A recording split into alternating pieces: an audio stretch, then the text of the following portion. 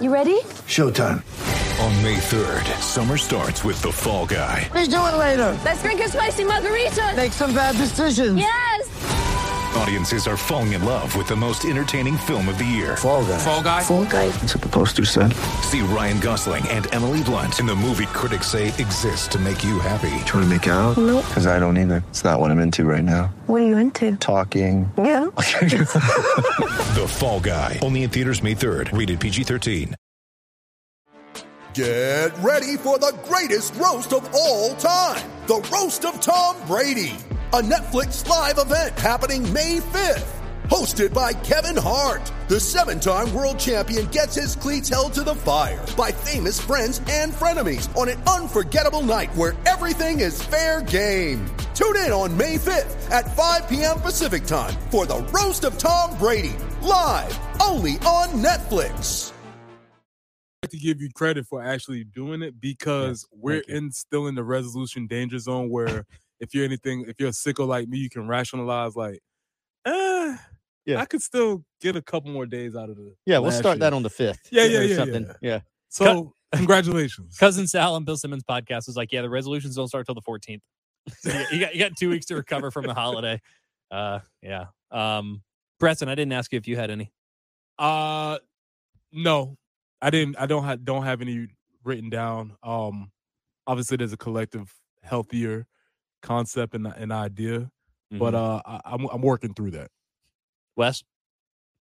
Nah, I as always, I go through phases where I eat better this time of year anyway, and then I sort of just let myself go around the holidays. And I'm with Preston though. I got to get all this stuff out the house is my thing. Like if I don't have snacks, if I don't have sweets in the house, I'm fine. If I have easy access, we haven't really started the eating healthy thing yet because there's still like candy, chocolate chip cookies are still at the house, which is that's why you got to eat it all in tough one for me. night, so it's gone. Yeah, you just got to binge and then just be Carolyn, done with my it. wife walked by me yesterday with the kids. Like Santa brought them a bag of Albanese gummy bears each. Good Santa. Great Santa. And she walked by me with them last night. Both bags just passed by me in the kitchen. I was like, get away. Throw those out. Put them away. Out of sight. That's good. My New Year's resolution is to eat worse, sleep less, swear more. That's what I'm trying to do this year. All of those things are going to be hard to do because anyway. How was Jacksonville? It was fun. A lot of Gamecocks down there. Great atmosphere. Great game. I think everybody ever that we've ever known was in Jacksonville, almost. It was a combination of just seeing people say, hey, looking forward to going to Jacksonville, and then also hearing the 3 straight days of traffic reports. I was like, I asked you guys, is there going to be the first tumbleweed sighting in Columbia ever? It didn't feel as empty as I thought it was, but it in all seriousness, it sounded like a home game. Did it feel like a home game?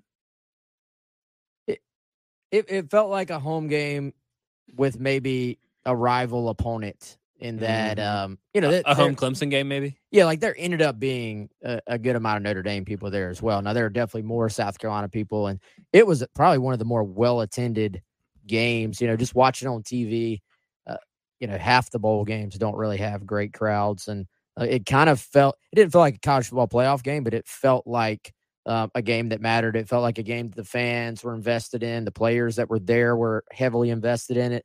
And really, it was 2 pretty evenly matched teams.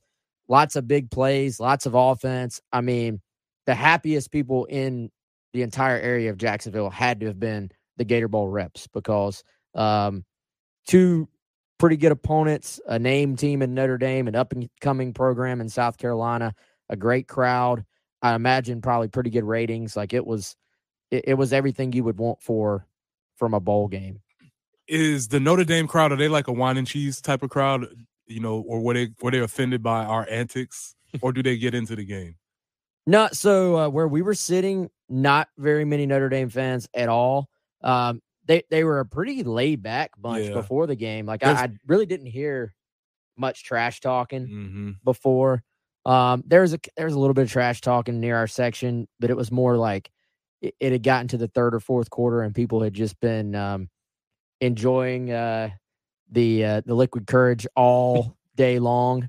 So there's a little bit of going back and forth, but for the most part, they the Gamecocks won the tailgate as always because I didn't expect there to be as many Notre Dame fans in the game as there actually ended up being just walking around outside the stadium. It felt like there was garnet everywhere before the game.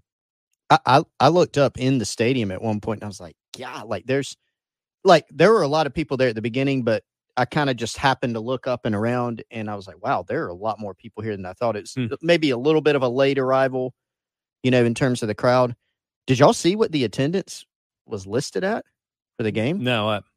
67,383. Did that feel true? Yeah, I would say so. Do you think so, Wes? I don't what's know. Capacity there? Like 70, 75? Well, I looked up and I was like, this place is almost full. Okay. Which I was kind of surprised. That is actually, and this is according to Google, 67,383. The Sugar Bowl was 60. So I don't have a printout in front of me of, what is the, what's the highest attended bowl game so far, the lowest, but that's got to be one of the highest. Well, and I'm almost less interested in the bowl game now. Here's the research that I need. When was the last time that many people were there for a Jags game? If ever. Maybe that year they went to the AFC Championship game, but one of the funniest moments was in Jacksonville. They played. You're reading my mind. The quarterback obviously is Trevor Lawrence, and they played this promo video on their big screen is the entire width of the end zone. Wow! On both end zones. On both end zones. It's not the tallest. It's still tall, but it is the entire width. And so they play this promo for Trevor Lawrence, and everybody booed the entire time. It was awesome. That was probably my favorite moment of the day. Actually. That was really funny. That and the OD Fortune pick six. Yeah, so I threw this out. I've mentioned this before. I don't know if I texted you. I can't remember if I texted the group or if I just texted Preston. And I even asked Tyler earlier. We'll talk about more specifics of the game and just kind of what exactly to do with the game. But since you mentioned it, was this the first time that a team has thrown a pick six going into the end zone and won the football game? Because my theory is that no one has ever won throwing a pick six going into the end zone. I think about the Cardinals in the Super Bowl. I think about Carolina in that Missouri game a couple of years ago. Every time that happens, that is just the most back-breaking form of a momentum swing. And when that happened, I was like, here we go. Notre Dame can't win. And then they found a way to eke it out. Can y'all ever remember a game where that happened and the team won? I'm sure it has happened at some point, but I can't pinpoint that for you. I will say this, the thing about that play that was tough for South Carolina, obviously you'll take that play anytime you can get it, but the defense had already been on the field for, it seemed like the entire second half. And then, in a perfect world, you almost wish he got drugged down at the 15 and then everybody regrouped and you ran out there and at least ran a few plays on offense and then scored. You don't get quite the momentum shift that you get with that, but it felt like as soon as Notre Dame got right back on the field, they went right back to the ground game. They were pounding away at South Carolina. That's been a struggle for this defense for much of the season. And, Notre Dame, I felt like even though they lost the momentum, they just went right back to what they were doing. I feel like the quickest way to kind of destroy momentum that a team against you has sort of captured is to be able to run the football and sort of just almost kind of take their will almost. Yeah, it's just like putting a wet blanket on the fire. All right, calm down, relax. Yeah. So that's exactly how it felt to me. And I was sitting there, I was watching the time, and I can't remember exactly how much was left when they took over this drive, but I think they had an explosive run to start the drive, but then they were using, if you look at it from a downs sequence, they were using the full 2 or 3 downs to get the first down. And you're like, all right, that sort of resets how much time they can take off the clock. And I was sitting there doing the math, and I was like, they may very well check this thing all the way down and then basically kick an extra point as time expires to end it.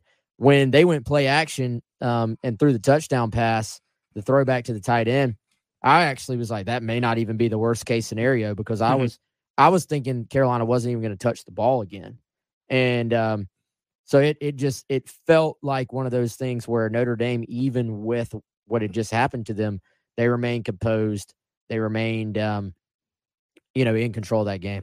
That throwback tight end screen, whatever you want to call it, that was a tremendous call. That was one of those calls where you just have to shake the other dude's hand and just say, you got us on that one. That was a well executed, great call, great time. Mm-hmm. As soon as I saw it developing, I was like, and I knew he was going to walk in. So that was a great call. There's nothing really you can do on that one. Yeah.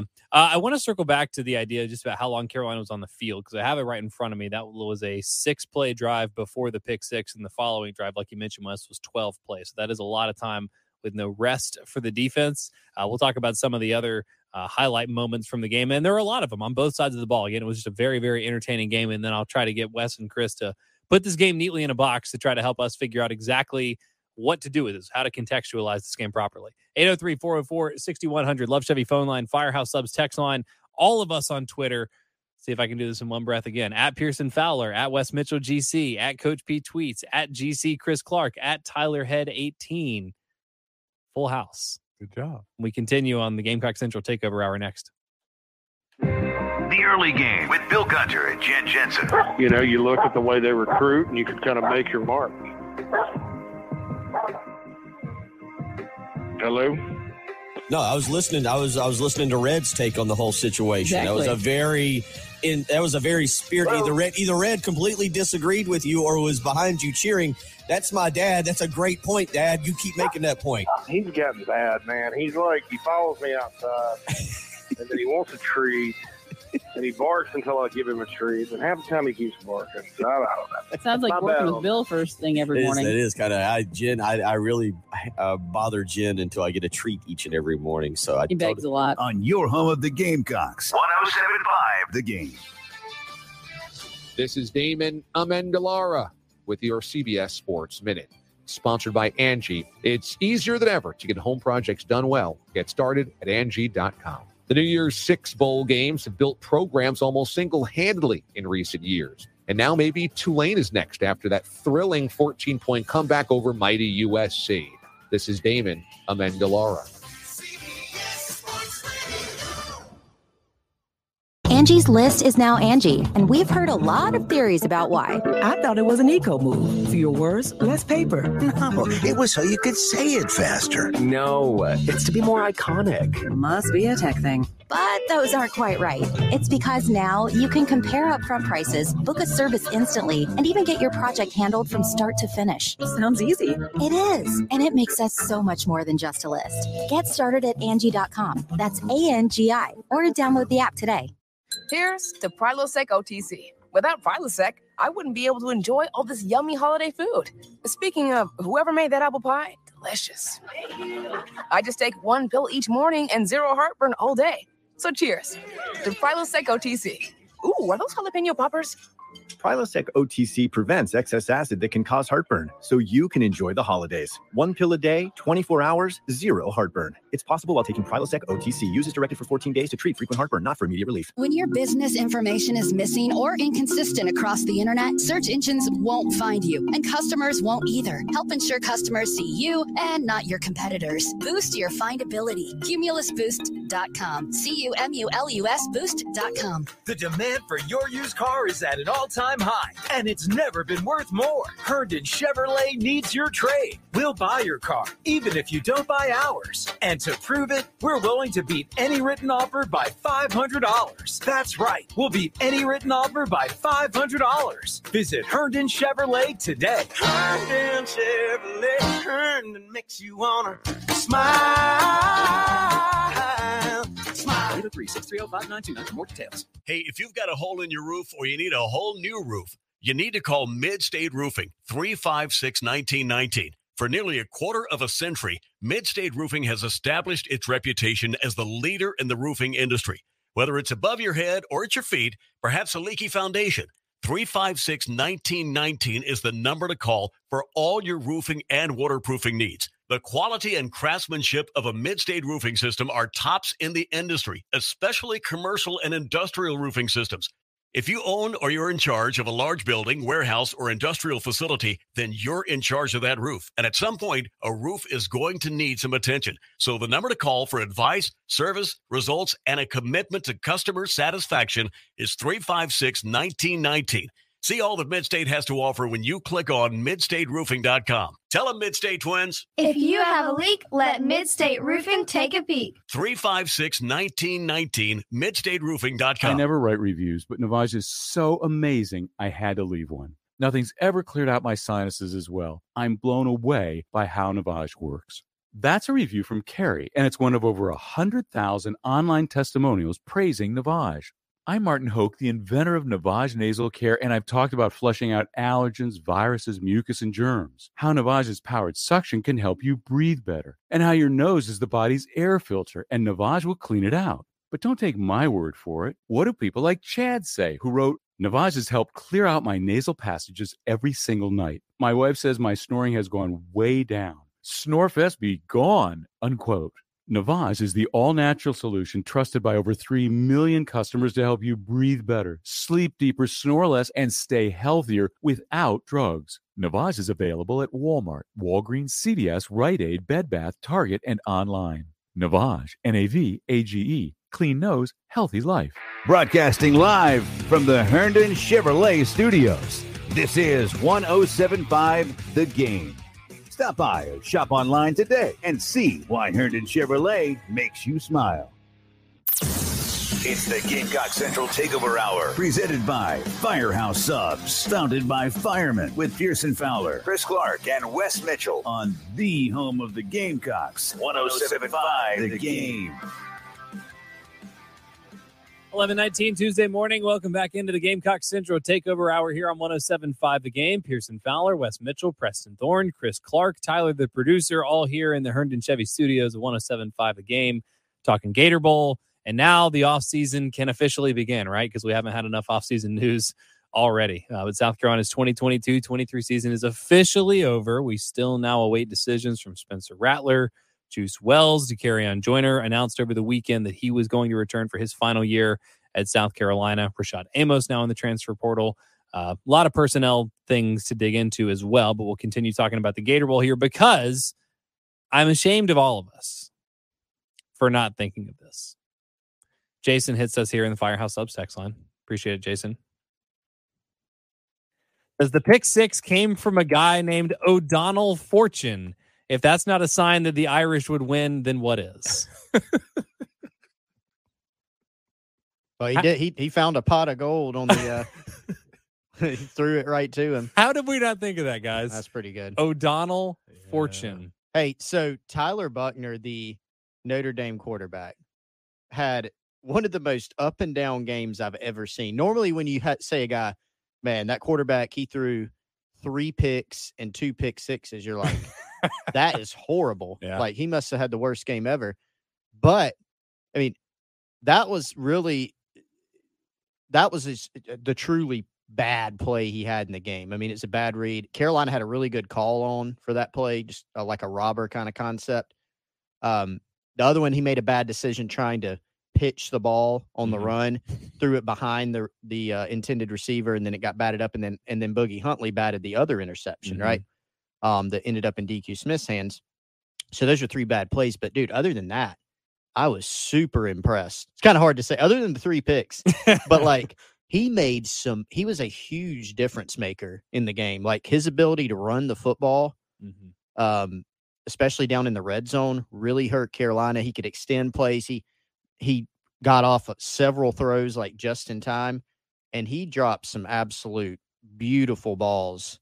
The one touchdown throw on the corner route was just a great throw. So he was impressive. I mean, it was, I would say, better than I expected, and I think that was a significant difference in the game. That, and obviously, like Wes hit on, Notre Dame's ability to run the ball. Right. I mean, like, running the ball successfully against South Carolina isn't necessarily like the marker of a great offense or even a spectacular individual offensive performance, because pretty much everyone has had success running the ball against Carolina this year. So Estime, carrying for 7 yards a carry, or even Logan Diggs, who had a nice outing. But Buckner, like, 12 carries, 61 yards, like 5 yards a clip. That's good. But to your point, Chris, it felt like every time he carried it, it was back-breaking. It was like a 3rd down conversion. You mentioned the first touchdown was, I guess, a designed run. It looked like a QB draw. The second one, I can't remember if that was a scramble or a design run as well, or maybe some kind of option play. But point is, every time, it felt like like Carolina felt like they could have survived even with Estime and Diggs having good games, but what put Notre Dame over the edge was what Buckner added. And it's like, I'm not going to say you forget, because I think everybody read and talked about enough that he was the starter at the beginning of the season, but you understand why. And there's some limitations there. More than anything, I was just impressed that he was able to come back and play at that level, having not played in like 4 months. We had Mike Singer from Blue and Gold on, I guess, the podcast on Thursday, Wednesday, something like that. And we were asking him about Buckner, right? What do you expect? And he's just like, I have no idea. He's like, how can you really know what to expect from the guy when he has not played in so long? And, it's going to be probably a completely different skill set than what they were used to seeing at Notre Dame's quarterback position. But he warned us, all right, this guy can hurt teams with his legs. I was surprised with just how accurate some of his throws were, and some situations where Carolina had, you would probably say, not perfect, but good, solid coverage, and he just put the ball where he needed to. I thought he showed some great touch on a couple of throws and just kind of dropped them in there, and that was maybe the thing I didn't account for going in, because really, how could you? But right. I thought it could be high scoring. I thought Notre Dame was going to be able to run the football. I thought Carolina would get a little bit more out of their actual offense. Come to find out, their scoring came, from the pick sixes. You had a situation where they were going to kick a field goal. They hit the touchdown down the middle to their snapper, which is something I don't know if I've seen before. And I think it was a situation where you kind of it played out in some ways like we thought, but in other ways, as always with college football, not quite exactly the way we thought. And I thought Buckner was the biggest difference for them in the game. I thought a lot of the other things played out the way you might expect on paper. Some key stats, like, as we know, those can be liars. A box score can be a big liar. But when you look at this thing, Notre Dame, 11 of 19 on third down, 19 third downs. South Carolina lets them convert 11. And that came in a variety of ways. Sometimes it was 3rd and 1, 3rd and short, but sometimes it was 3rd and 12, 3rd and 7. 57%, I think, is that mark. South Carolina on the other side, 5 of 15, which is 33%.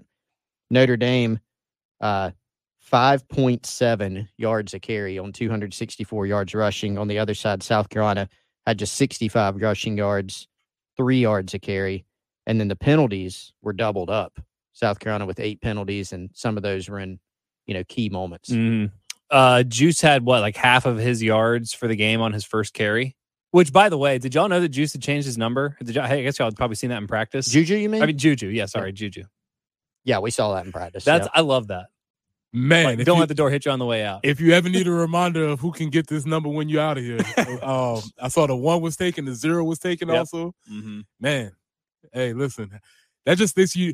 How long have you been practicing? You've been eyeing this 1 on my chest for this whole time. You've been like, man, as soon as Wes leaves, I'm gonna get that second chair. Mm-hmm. That was I laughed out loud when I saw that. Yeah. Well, I was not joking. I was asking you guys who's the player that people are going to watch and have to like refer to the roster because everyone's having to play that wasn't necessarily playing this year. But I didn't realize it was going to be all the familiar faces. That it's like, oh, new number there, new number there. I thought it was weird. And you've talked about what the number does to like a player's look. I thought DQ kind of looked like Marshawn wearing number 1. Is that weird? Did they have the same body? Well, it's just maybe you're just used to seeing it. And he was previously in 27, correct? Yeah, is that right? Yeah. 27 is a tough number to make work as a DB. So that was definitely a freshman number that they gave him. Mm-hmm. And if he hadn't performed the way he performed all year, I don't think he would have been eligible for number 1. So him getting the number 1, I was like, oh yeah, that it fits now. That is true. He Vic can carry Hampton, it. the only 27 I can think of. Who? Vic Hampton. Yeah, Vic made it work, but there were not a lot. It's tough to make it work. I know DQ had a pick 6. I don't really like 1 on him though. I don't think he should wear 1 next year. I don't know, man. He got the pick 6. But 1 was RJ Roderick, right? Maybe that's why I don't like it. Didn't he? Not a good number for safeties. It was 1, but he inherited that. He was 10 for most of his career. He took 1 from JJ. JJ was 1 for just like a season. Yeah. Because y'all know who was 1 before that? Wait. Yes. Who? Yes. Didn't JC wear 1? See, JC, I'm pretty sure was 8 to start his career. He was 7. and Yeah. then Yep, that's moved right. to 1. Yep. The 1 has been well traveled in the last 5 years. I guess you got to earn 1. I kind of like 1 on DQ, and if he keeps making plays like that, Yeah. he definitely should be 1. Should Juju keep 0? See that? I kind of like Juju in 21. I agree. He looks like a 21. 0, you have. I didn't even like 0 on Jim. I mean, yeah. See, he's not here. He can't remember his name. I didn't even like. I didn't even like 0 on. I feel like 0, you have to be a little more round. Yeah, I like 0 on a D lineman. Yeah. Like we a have big to D has to tackle. shape. I was gonna say maybe Elksnis will wear 0 or something, but Nah, the 0 has to shape you. You know, you have to follow your stomach should follow the curve. Wyatt Campbell should wear 0. Perfect. It would work for him. The number means something though. Like Jake Bentley was never the same when he switched to number 4. He should have been 19 forever. Like there is power in the number. There is. I firmly believe that. So that took a little bit of getting used to. Not to mention a bunch of guys that were sort of unfamiliar faces anyway. I want to get into, well, we'll keep talking about the game. 803-404-6100. Preston, I want you to kind of think of 2 evaluations, if unless you think it's just an unnecessary exercise. But I'm curious to get your evaluation of the defensive performance, just like in a vacuum in this game, and also how you would evaluate the defensive performance considering you're down Reed, Rush, Smith, all those guys. 803-404-6100. A few more thoughts as we continue on here. Before we do, against all odds, I have remembered to do something that I am supposed to do, and that is give away basketball tickets. So here we go. Go ahead and be caller number 5 at 803-404-6100. If you would like a pair of men's basketball tickets to go see the Gamecocks take on Tennessee this Saturday at 3:30. Caller number 5, 803-404-6100. You win a pair of tickets to go see Carolina, Tennessee this Saturday at 3:30. 803-404-6100. Good luck. More of the Extra Point coming up next on 107.5 The Game. At the Samuels Reynolds Law Firm, we know how serious injuries change people's lives. I'm Jason Reynolds. When you're involved in a major car or truck accident, my team is on your side. You don't have to be alone. Let's do this together. And I'm Stephen Samuels. When you're hurt at work, my team is with you from start to finish. We're people with a passion for helping injured workers. Bring your case to us and stop the worrying. We've got this. Samuels Reynolds. True injuries, true lawyers. 803-779-4000. Locally owned Atlantic Windows and Doors has been making Columbia area homes more comfortable, attractive, weather-tight, and energy efficient for over 35 years. How? By distributing products from the best window and door manufacturers in the country. These products give you the best looks, the best quality, and the best value, all based on your specific needs. And everything is professionally installed by their dedicated and experienced employees, not subcontractors. Atlantic Windows and Doors. Visit them online at awdsc.com. Hey, who wants to make a resolution they can keep? Let's resolve to eat better pizza. Come on, you can do it with the Mellow Mushroom Pizza Bakers. Let's start slow with the crust. We'll hand toss that spring water dough just for you. Then add the freshest ingredients and serve it hot. Now, lift it. You're doing it. It's a change of pizza lifestyle. Happy New You from the Mellow Mushroom in the Vista and on Sunset in Lexington. Heath here with the mortgage guru, Jacob Crowder from First Palmetto Bank. And if the new year has you building or buying a new home, you need a guru in this market. First Palmetto Bank is owned and operated here in the Midlands, and Jacob has local decision makers, which means quick and precise processing and underwriting. If you're looking to make a move, give Jacob a call, 803-719-1005, or email him at jcrowder@firstpalmetto.com. Thanks, Heath. Interest rates have stabilized. The local housing market also has stabilized. Now is a good time to buy a house. At First Palmetto, we have products that help homebuyers keep payments down. Also, if you are considering building your future home, please ask me about our no-nonsense construction loans. The new year brings change, and if I can help you, please give me a call, 803-719-1005. So to follow up, rates in the housing market are stable, which makes now a good time to buy. I'd say that sums it up.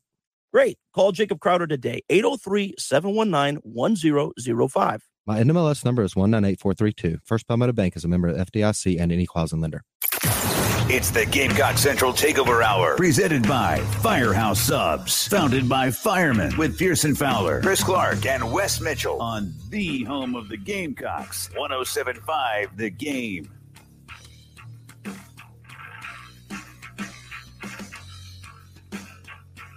$11:33 Tuesday morning. Welcome back into the Gamecock Central Takeover Hour. Pearson, Wes, Preston, Chris, Tyler here with you in the Herndon Chevy Studios.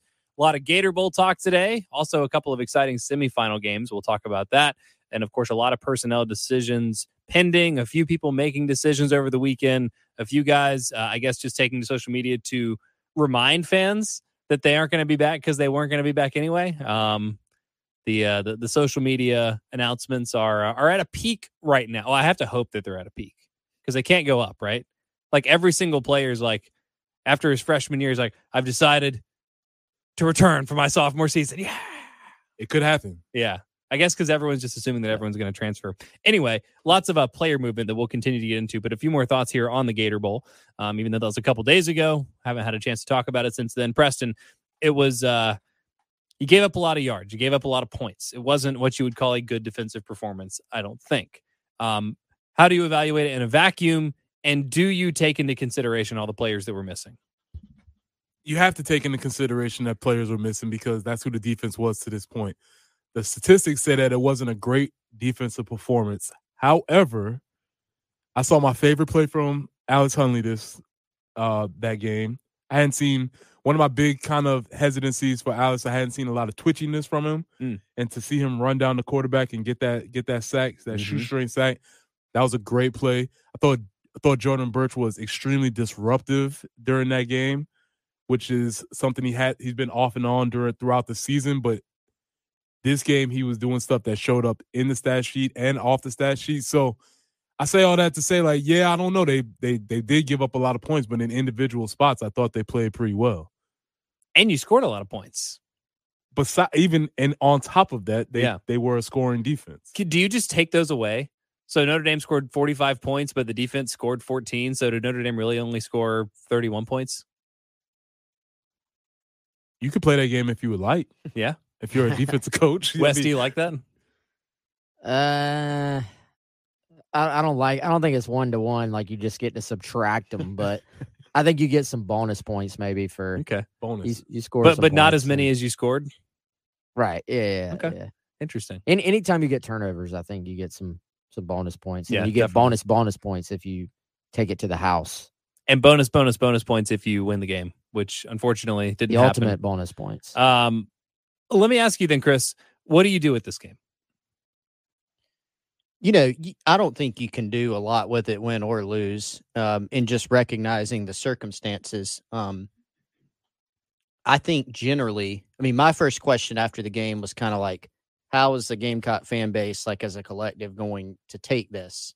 And it ended up landing, I think, about what we thought, and that people are not giving a bunch of irrational overreactions to the game, or even just that upset, right? Like so to take it back to the regular season, people being very upset after the Missouri game, after the Florida game, those were understandable. Yeah. Even then they kind of went too far, like fire everybody. You get some of those in this irrational. People didn't conduct themselves after this game because I think, contextualizing it and putting it in its proper perspective, you recognize, gosh, South Carolina had a lot of guys out, right? And it was still a close game. It still went down to the last couple possessions. It was a good team that they were playing. And it was, I had somebody make a great point to me actually this morning that said, it was a Gamecock fan. So he said, hate we lost, but they fought the whole time. I understand the circumstances in the game, and I feel a heck of a lot different than I did than after the Belk Bowl against Virginia in 2018 when I was physically ill almost. That's what somebody told me. So I said, yeah, that makes sense. It's the least emotional response I've seen from any game this year. Preston, how much of it is just because it was fun? Like nothing about the Florida game was fun. Nothing about the Missouri game was fun. Like even if you're a Florida or Missouri fan, those games just kind of like suck to watch. This game was awesome. If you were just like Dave from Idaho and you're a college football fan, you're like, that was a great time. That's the 100% takeaway that I had. I always try and say, if I was a neutral observer, not having any stake in this game, how would I feel about watching this? And you watch South Carolina, they're cool, they're throwing fakes, there's pick sixes, they play this song and they wave the towels around. What's going on here? They got a cool coach on the sideline. It looked like something. Now, if I step into being somebody who has a vested interest, somebody who's an alum, somebody who's a former Letterman, I felt proud to have that product on TV at that time against Notre Dame. So, yeah, it was a win for everybody involved. So you don't just throw this in the trash and you don't put it on your mantelpiece. You put it in a shoebox and then you put it in the back of your closet. And you don't like totally forget about it. You know it's there, but in like 5 years, you're like, it's probably time to get rid of this. That's it. That's exactly it. Like, why did we keep this? Oh yeah, that's right. We did enjoy that time. Yeah. Assuming everything continues to go the direction that Shane Beamer intends and that Carolina fans, frankly, are expecting at this point. This is a game it's not a launching point for you. Because I've said before, like, it didn't really have much to do with the last 12 games we watched. And it's not going to have much to do with the next 12 games we watch. But it happened, so it means something. But it doesn't seem to have a big impact. I'm encouraged to see that it doesn't seem to have had a big impact on the fan base in terms of what they're thinking about for next year. Is almost just like getting there. And maybe it would have been different if Carolina lost 45-21. But the fact that the game played out where you had the ball at the end and like, I mean, Juice like kind of almost came down with that ball somehow. Yeah. Like came up, like tipped it up in case somebody was there. Yeah. It was, and it looked like he was just going to like Odell it for a second. And I was like, I would not be surprised if Juice did that, who otherwise had a pretty quiet game. But I mean, you were right there. You gave yourself every opportunity. Yeah. So like all four of us are sitting here like moral victory, but I think it just doesn't really matter because it was an exhibition game. Yeah, I mean, you just got to take it for what it was, you know. I mean, it wasn't like you think of that Belk Bowl, to use that, not to rehash that too much for the listeners. That's not a good experience, but you remember the conversation on that. That was a little bit earlier in the bowl game opt-out era, trademark. And so Debo set that game out, remember? And so after it was, well, first of all, they got shut out. You know, they looked totally unprepared. You had a player opt out. You know, you're not doing a good job with this and that. And it was just a boring game. They didn't perform well. It's like 30-0 or 21-0 or something. I don't even remember the score. I remember nothing for Carolina. So now contrast that with this game. Now you could make an argument. Well, they didn't look very prepared, like defensively, because they gave up 558 yards. But you dive in and you go, okay, they're missing both starting corners. You're missing Zach Pickens, who's an NFL player. That means you move Tonka outside because you're already super thin there, et cetera, you know, and you're playing a lot of backups. You've had defections on the offensive side of the ball. You're playing a good team, and it was an exciting game where you made some plays, and it came down to the end. So I think you just looked at all those different factors. It kind of like, remember the Auburn game that Spurrier got mad at the fans for clapping after it when they lost? Oh, yeah. Like he was very upset about that. It's a lot different than that, but it kind of like reminded me after, where Gamecock fans are obviously disappointed about losing the Gator Bowl, but they're kind of like, it does show that the people that were on the field were engaged. Like the players, it didn't look like they were unprepared. It looked like they just got beat, you know, at times. So two thoughts. One, someone should call Steve Spurrier and ask him if it's okay to feel this way and just let him be the barometer there. But number two, if we can do a little psychoanalysis here, you know, the Belk Bowl was different because it wasn't close. Like you mentioned, it was a shutout. It was terrible. But I wonder if the anxiety around that loss just was sort of a manifestation of just like fragility in general. Like that was the year after Carolina had beaten Michigan, or right in the bowl game. Correct. So it was through 2 years. Well, I guess what Will Muschamp and Shane Beamer now won the same amount of games in their first 2 years, right? Oops, I think 15 and 11. So, but different. You know, still. That's the point that I'm making. It's very different because they're programs that just based on wins and losses are in the same place, or should be theoretically. I guess that was the end of year 3. This is the end of year 2. There was reason to be optimistic, but when that Belk Bowl loss happened, It felt like the sky was falling. Why? Yes, it was because they got shut out and that was unsavory, but it's like there was a recognition that whatever had happened the year before was not sustainable.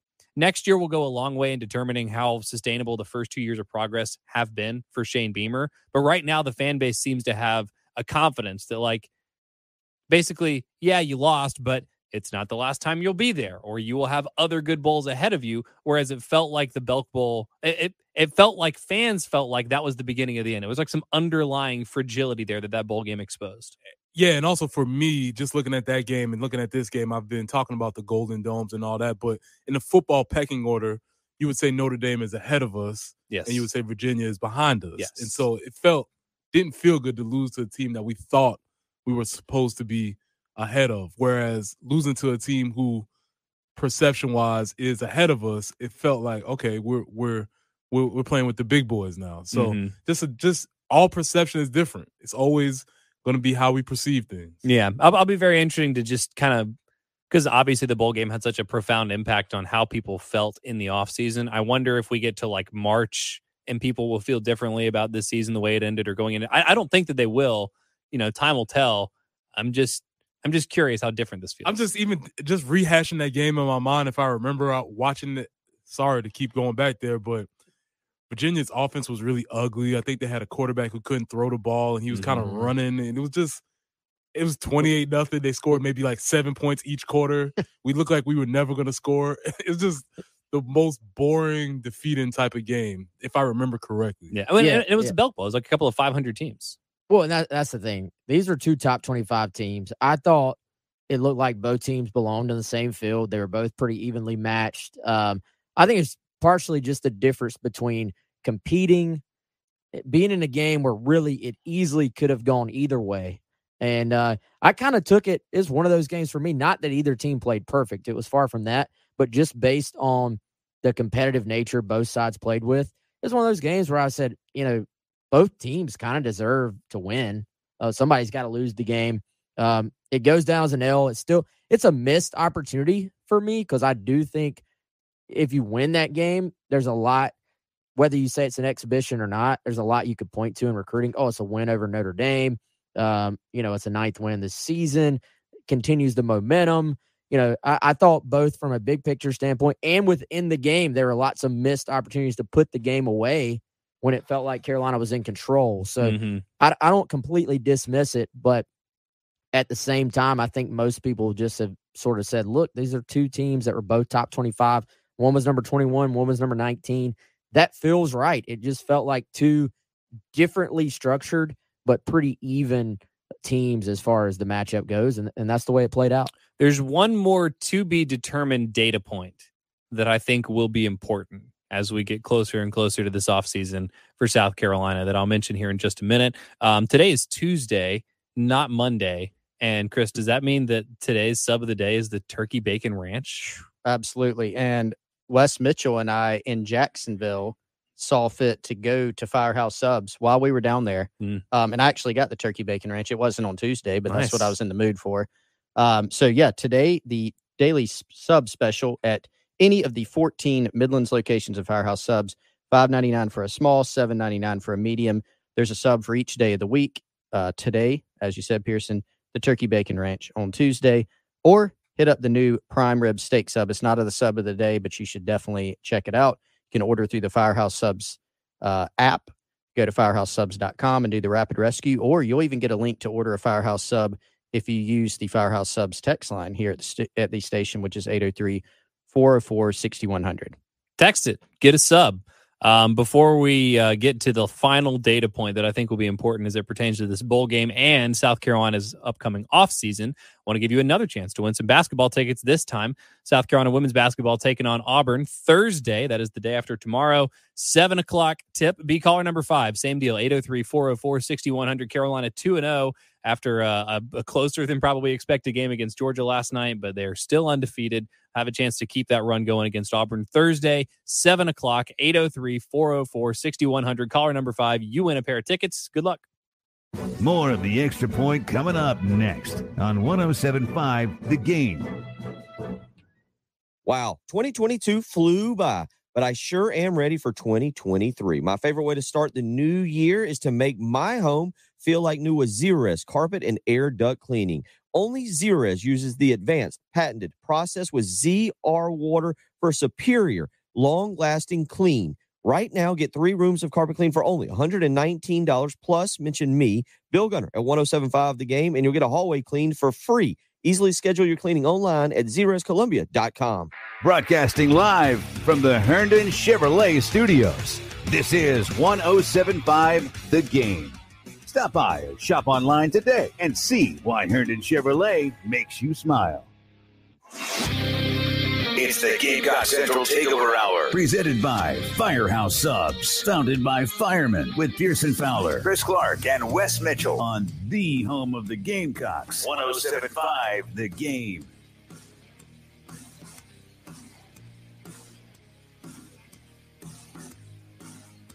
Twelve minutes in front of noon, Tuesday morning. Welcome back into the Gamecock Central Takeover Hour. Pearson, Wes, Preston, Chris, Jay, Tyler, the producer, all here in the Herndon Chevy Studios, celebrating a new year. Happy 2023. Have any of you had to write a date on anything yet? I had to this morning. Had to think about it. Did you get it right? I got it right, but it was because I was writing a check, which I rarely have to write checks. So what's that? I was dialed into how do I do this? So I was focused. Is that paper mobile deposit? Yeah. I blame Josh Yellman for me having to do that. Wes, I got the Ask Chris date correct today. Are you proud of me? I am. That's a rarity. Normally I miss the day of the week or the date, sometimes both. Sometimes just the month is like, it'll be July for randomly. July 3rd. What? And they'll be like, Chris. You haven't had to write the date yet, Preston? Not yet. Are you going to get it right or wrong the first time? It's 50-50. Yeah. But that's pretty much any time I'm writing a date. that was my that was my New Year's resolution last year, was to get the date right when I write it. Which is not that often because I don't have to write that much. But I barely got used to it being 2022 and now it's 23. So do y'all remember when you were a kid, like, and you went to school, pretty much every morning you had to write your name and the date. They like were programming you to write that every day. I don't know why. Now we don't do that. Well, it's like cursive. It's like, why do I need this? They don't teach it anymore. Oh, they're going to refuse to grade my paper in high school if I don't write in cursive? Okay. The historian in me dies now because we can't write cursive anymore. So now our kids can't read cursive. Yeah. And so they can't read any of our wonderful documents that our great forefathers have written. Well, two things. One, cursive isn't that hard to read. Like an A still looks like an A. An A is not just like a triangle with 4 lines in it. Like it still looks kind of like the letter. But number two, I feel like the pragmatic educator in you would appreciate not having to learn something that, like, you were only learning it for the sake of learning it, right? Yeah, we have more stuff to talk about because the Gator Bowl's here. But I remember my brother, who's older than me, when I first was learning cursive, and I was looking at him write, and I was like, "Why don't you write in script, man? It's so cool." He's like, "Nah," and he was right. Man, can I run something else by you real quick while we're on no particular topic? Let's do it. Somebody called in earlier and was like, "Yeah, such and such is a senior, but I don't know what that means because I don't know how much eligible." Can we stop associating athletes with whatever academic class they are?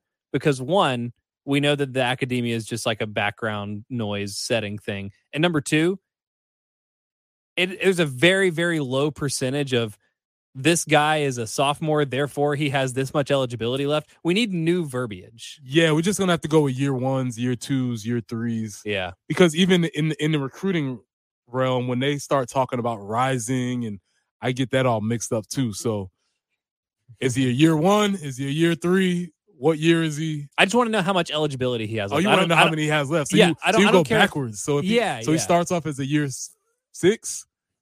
Yeah, basically. Yeah. You just count infinity. How many times do you get injured?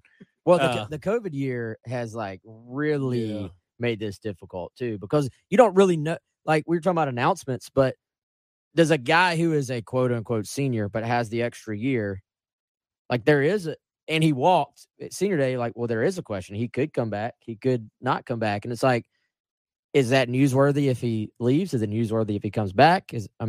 Yeah. This whole thing is But it used Crazy. to be like a freshman. Okay, after this year, you have 3 years of eligibility. And it's like, well, now he's a freshman and he redshirted. So after this year, he still has 4 years of eligibility. And he's got the COVID year. And then he got injured this year. That's how you end up with guys like JT Daniels and Jason Brown playing 7 years. Did y'all read the story about the Oregon tight end who just got granted an 8th and 9th year of eligibility? Yep. Did not read it. Grow up. Get out. Oh my gosh. He's going to catch Pops for like the oldest player in college football, but he's just going to be playing the whole time. Pops was doing other stuff in the meantime. Crazy. Okay. One more data point on the Gator Bowl. And this is, win, loss. Like I said, put it in a shoebox. It's not on the mantelpiece. It's not in the trash can. Here's what might make a huge difference though. You mentioned this is a top 25 matchup.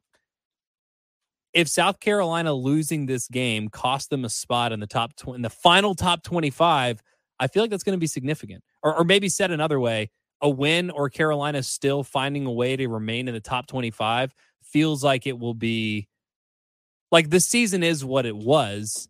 Random outside descriptors don't like define the success or failure of a season, but just in terms of something you put on a billboard, something that Shane Beamer says when he walks into somebody's living room, finishing in the top 25, whether or not that happens for South Carolina is the only last significant missing piece of information on this Gator Bowl. Agree. Yeah. I think it's one of those things you certainly point to. And even if Notre Dame is they were an 8-win team coming in, even if they're not a national title contender, you still say, hey, we beat Notre Dame. And you emphasize that. So I think there were some missed opportunities there this game. Well, but yeah. Do they finish in the top 25 or does this loss have them just on the outside? I don't know, honestly. Generally, the bowl games, if you compete, doesn't really move the needle a ton, I don't think. So I think they still got a shot to be right at the edge of 25, but also I don't know what the other teams did off the top of my head. And I would think people, I think so, yes. And then does it affect like the thinking for next year even, like preseason top 25? I think that's going to depend on, I don't think the bowl game would even move the needle for that much. And also depends on returning personnel, for next season as well. Yeah, which I imagine we'll have some news on this week. Could be. But at least by January 16th.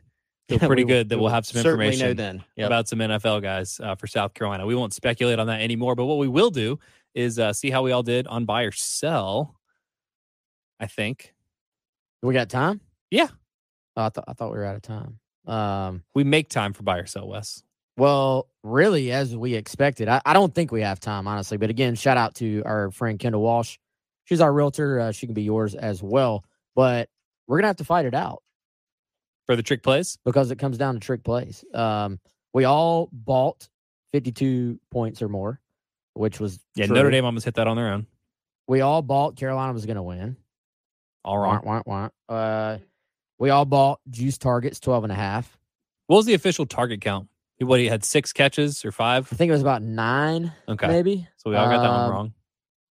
Pearson and I bought 3.5 trick plays or more, and y'all sold. So Preston, you had a running tally. You were texting me. I had a tally, and I was at 2.5, but I'm not sure how accurate that was. Wait, depending how on did you count a play for a half a trick play? See, that's where the 2.5 came in, because there was a lateral-ish play. Do I remember? Am I remembering? It was a correct? double reverse pass that Carolina ran in the second quarter, I think. That counted. Correct? I counted that, yeah. Yeah. That was half to you? That was a half one. Okay. I think that counted as a half one. But do we have an official count on trick plays? We don't. Well, so there was that we one. were going to fight it out. Notre Dame ran the fake punt. Carolina ran the fake field goal. Jinx. I thought there was another one. If you're throwing passes downfield to your defensive end. Nah, see, I don't count that. Well, of course you don't, because y'all sold. Well, we got even I'm sympathetic, I think, to the sell case here, because that was just a personnel decision you had to make, right? Because you had to have big bodies to play tight end for you, kind of. I mean, look, I want to count defensive that. end. Him throwing the pass against Tennessee was a trick play. They weren't lined up in like the pods formation, though. They were just lined up in a regular formation, right? From what I remember, yes. Yeah. Mm-hmm. I thought what there you was remember. another one though. There That was- had to be more. That was a good witness answer from what I remember. Was the tight now? Okay, here's one, and I will say this is not a trick play. The throwback pass to the tight end, is that Nah. a quarter, Preston? Nah, The not a trick 1/10? play. Yeah, Not a me trick neither. play. Me neither. Just wanted to make sure. It wasn't like 1910 when like play action was invented. the Forward play pass. action. It's a trick play. Forward pass. Man. What were there any other nominees? Are we going to land right at there? If so, 3.5 was a terrific over under. And if it's 3.5, that means Chris and I won, correct? Yeah, that's right. Well, and you'll have to fight each other to see who won between the two of you, but we'll do that. I'm gonna go back and review the tape. Yeah. Okay. We'll have a final ruling on this tomorrow. I really, because I remembered thinking at halftime there were 3, and then Notre Dame ran the fake punt in the second half. I need to. I should have gone and looked for this last night. Which there should be a rule that nobody can run trick plays against us. We run the trick plays. Yeah. Right. That's What are Pete they Limbo's doing? thing. Come on. That's our thing. We have all the trick plays. You Yeah. can't run them. We'll have a final ruling on that tomorrow. Appreciate you all listening. If you have any more thoughts on the Gator Bowl, we can get some of those. We'll start to talk a little bit more about the offseason. No guarantees that we will have news necessarily, but some of the player movement that continues. Of course, we'll start to get more and more into the national championship matchup as we get closer to that. That's all we have time for. Appreciate you being a part of the show. Happy New Year. Happy Tuesday. We'll be back tomorrow, and the halftime show is coming up next. WNKT-FM, Eastover, Columbia. 107.5 The Game, a Cumulus station. I thought it was a rash, but my doctor said it was a tick bite. Ticks can spread Lyme disease and other illnesses, leading to chronic health issues. Hello, it is Ryan, and I was on a flight the other day playing one of my favorite social spin slot games on ChumbaCasino.com. I looked over at the person sitting next to me, and you know what they were doing? They were also playing Chumba Casino. Coincidence? I think not. Everybody's loving having fun with it. Chumba Casino is home to hundreds of casino-style games that you can play for free anytime, anywhere, even at 30,000 feet. So sign up now at ChumbaCasino.com to claim your free welcome bonus. That's ChumbaCasino.com and live the Chumba life. No purchase necessary. VGW. Void where prohibited by law. See terms and conditions. 18+.